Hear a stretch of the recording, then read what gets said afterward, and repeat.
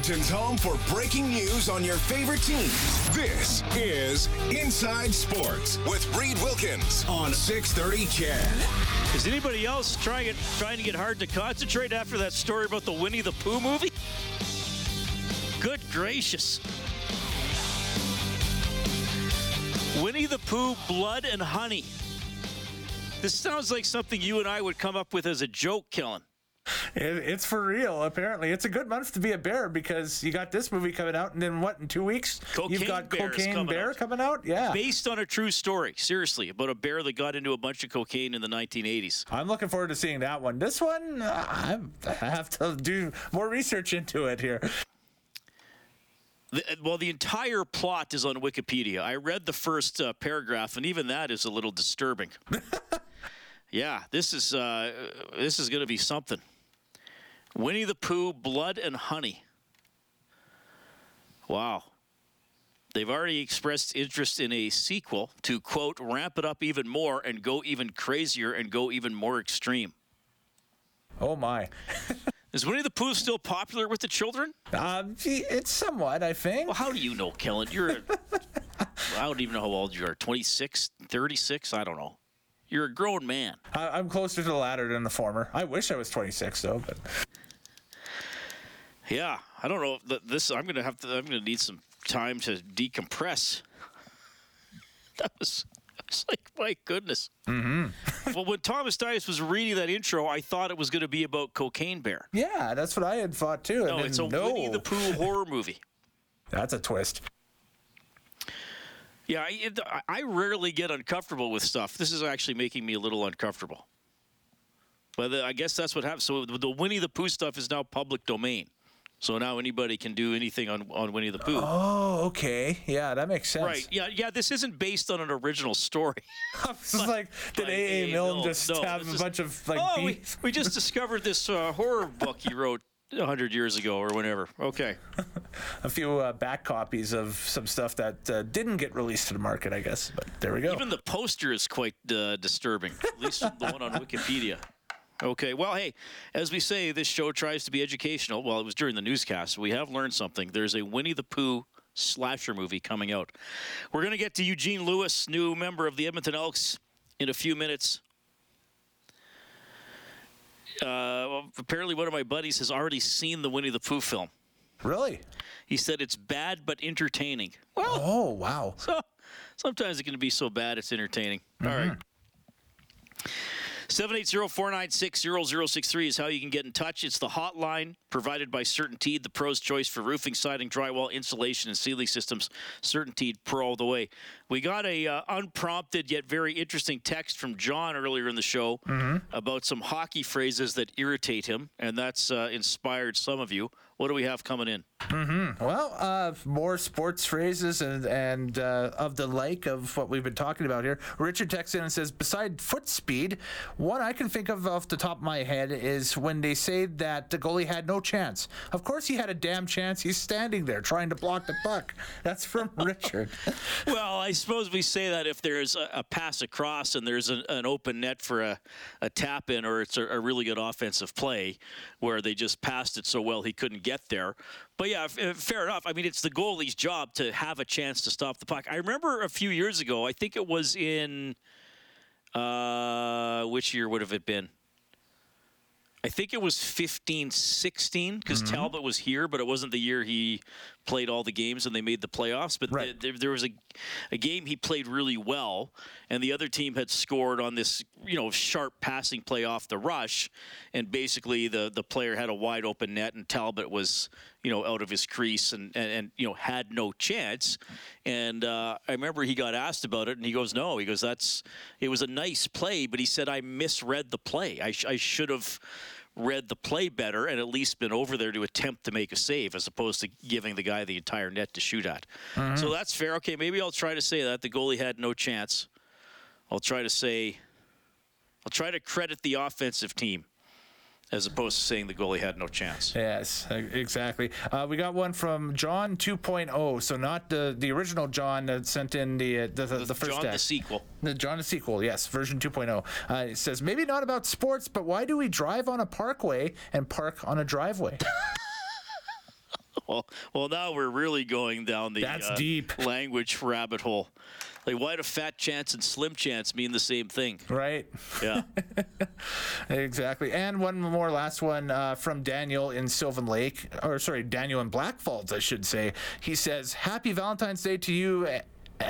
Both may you and yours have a love-filled day. This show shows so much love to many who have serious life struggles, giving us a break from our struggles. So thank you. Love you guys." That's from Daniel in Black Falls. Well, that's very kind of you, Daniel. And hopefully if we give people a smile or a chuckle to along the way, then we've done our job. Or if we've just talked about really bizarre movies that might become. But no, that does mean a lot to me to get a text like that. And hey, it is sports. So if we can escape from the rigors of everyday life for a little bit, we're happy to do that for sure.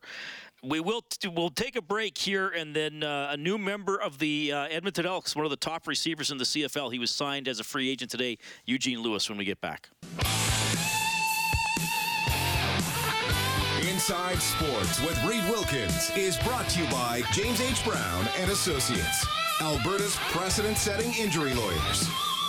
The Oilers farm team, the Bakersfield Condors, visiting the Colorado Eagles tonight. Xavier Bourgault has scored 17 seconds into the game. Game's now almost 5 minutes old, and the Condors lead it 1-0. CFL free agency.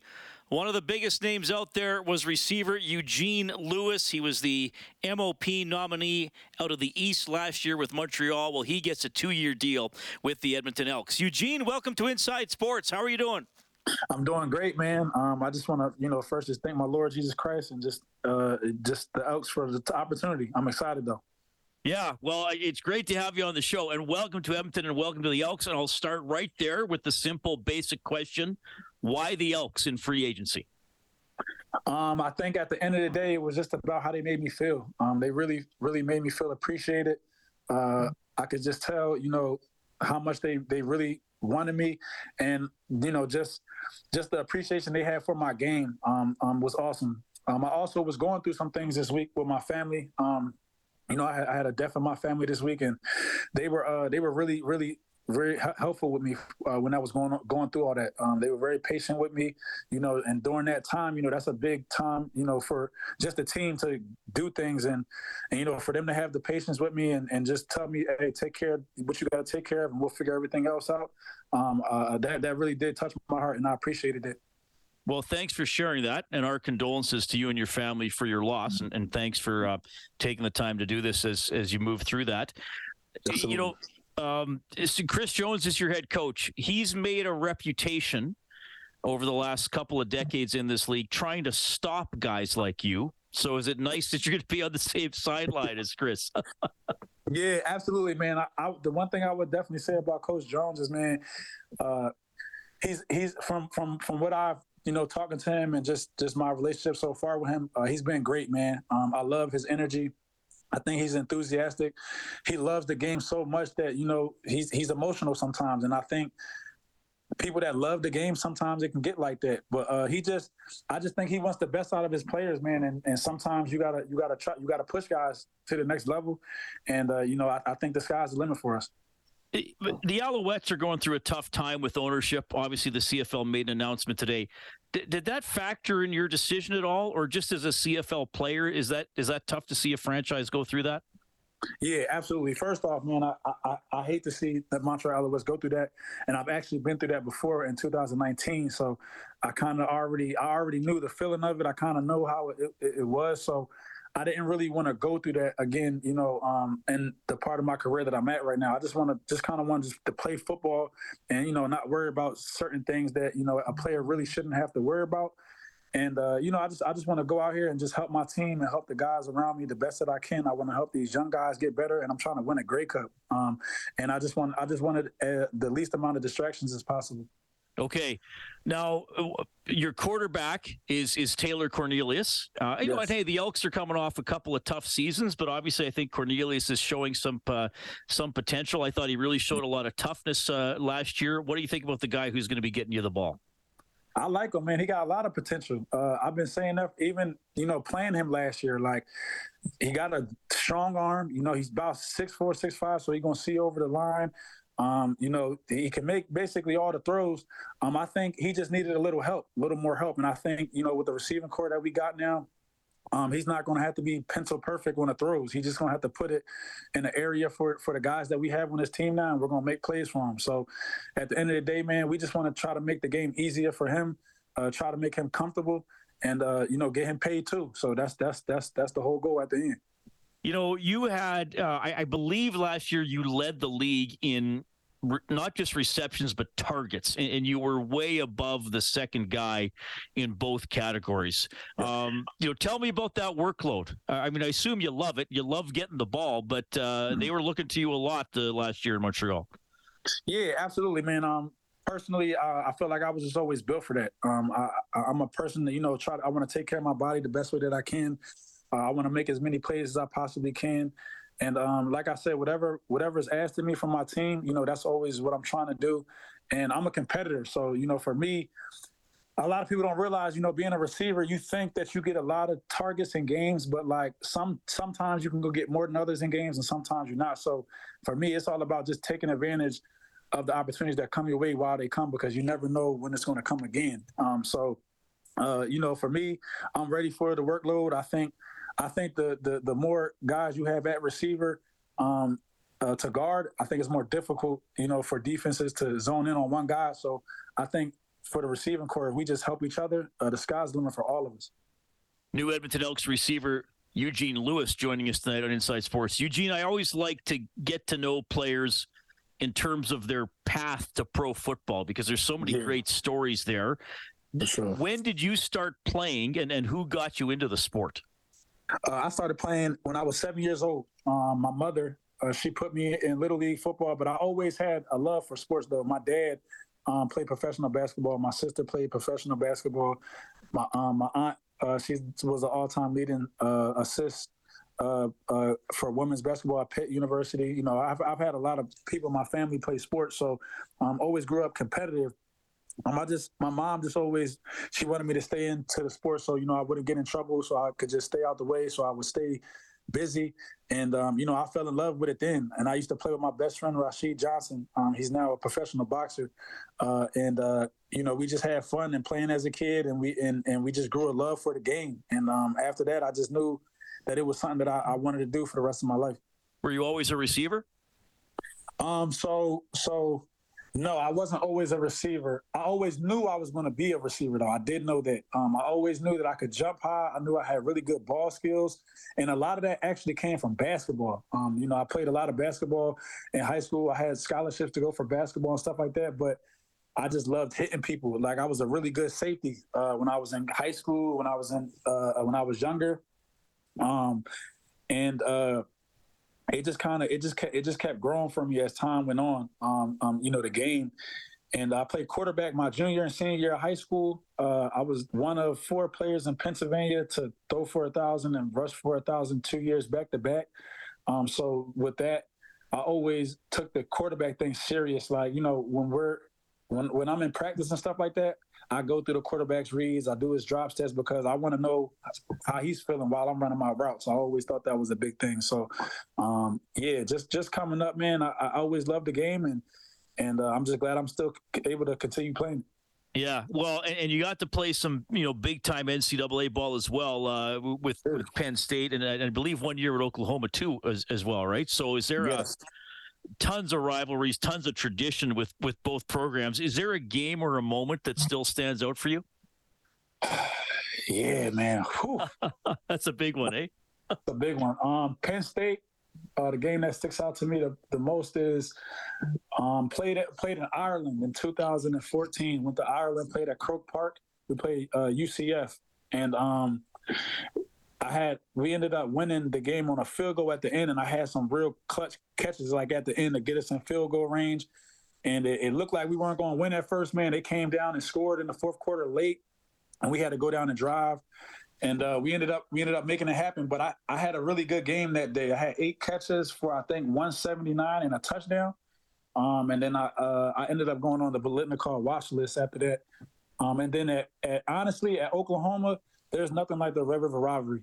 That Oklahoma-Texas game was always unbelievable. That was unbelievable. Just to see half of the stadium red and half the stadium orange, and we won. You know what I mean? So the atmosphere, you know, and you're in Dallas, Texas, at the fair and stuff like that.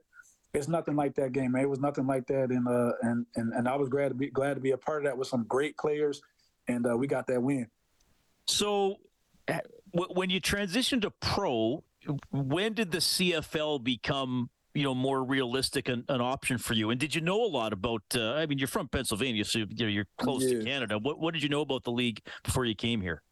Yeah, so actually, in college when I was at Penn State, I had one of my roommates and teammates. His name was Akil Lynch. He actually was from Toronto, ironically, and you know, growing up in the States, you know, we a little ignorant in the sense of, you know, we don't watch too much CFL because not a lot of people present it to us. But when I was in college, one of my roommate Akil, he would always ask us, like, it was 4 of us, and he would ask, like, would you guys go play in the Canadian Football League, like the CFL? And, you know, we would always joke with him, like, you know, Lynch, like, we trying to go to the NFL, bro. Like, that's all we know. That's all we was taught. So you don't really know until the opportunity comes. But when I left Oklahoma, I did my pro day, had a great pro day and stuff like that.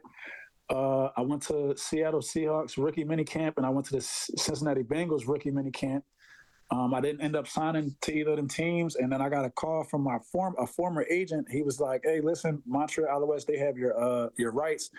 They want to bring you up for the last 3 days of camp." And I was like, "The last 3 days of camp? Like, that's kind of, the odds are crazy, you know, with that." But I ended up going up there, man. Made a catch in the preseason game, but the only preseason game I played in. It was like a one hand. It was on the TSN top 10 plays. It was a number one for like 2 weeks, and honestly, that's how I ended up, you know, making the team at the end of the day. Because if I didn't make that catch, I'm not really sure where I would be right now. What was the biggest transition for you going from American football to Canadian football? The waggle. The waggle was the hardest thing for me because I've always been an on the line type of guy, and but you know, once you get the waggle and you understand it, it's definitely a valuable weapon. It's just about getting the feel for it though. It takes a little bit, just a little bit of time. You know what I mean? And once you get that feel for the waggle though, you understand how much it can help you though. I got to just ask you a couple other. Eugene, thanks for being so generous with your time. I got to ask you this because I just saw like this online, and I got to confirm with you what happened. Did you briefly play pro basketball in 2017? I did. Actually, yes, I did. I played in the ABA team for Wilkes-Barre, Pennsylvania. Is where I went to high school and where I grew up since middle school. And they ended up making an ABA team out there.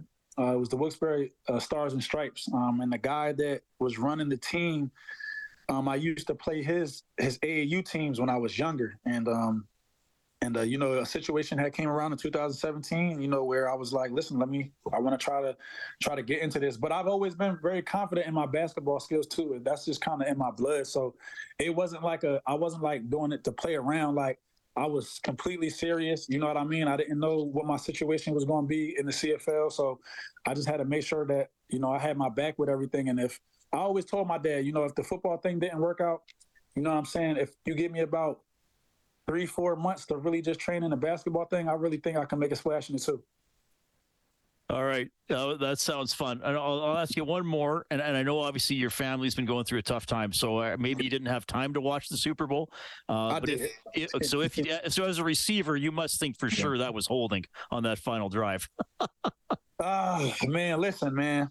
I'm an Eagles fan, so I'm from Philadelphia originally. So that call, man, it's tough. It's tough. I see both sides of it, but I think in a game like that, you got to let them play ball a little bit, man. You got to let them play ball because at the end of the day, you know, as a ref, if you make that call, you basically know that's a win for the other team at that point in time. So I just, you know, that one hurt me a little bit, man. I ain't going to lie to you, but I listen, win or lose, I'm going with my Eagles, man. And I know they're going to figure it out.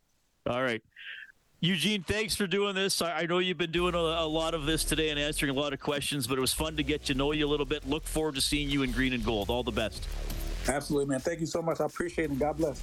Eugene Lewis, big signing for the Edmonton Elks. Inside Sports on Ched.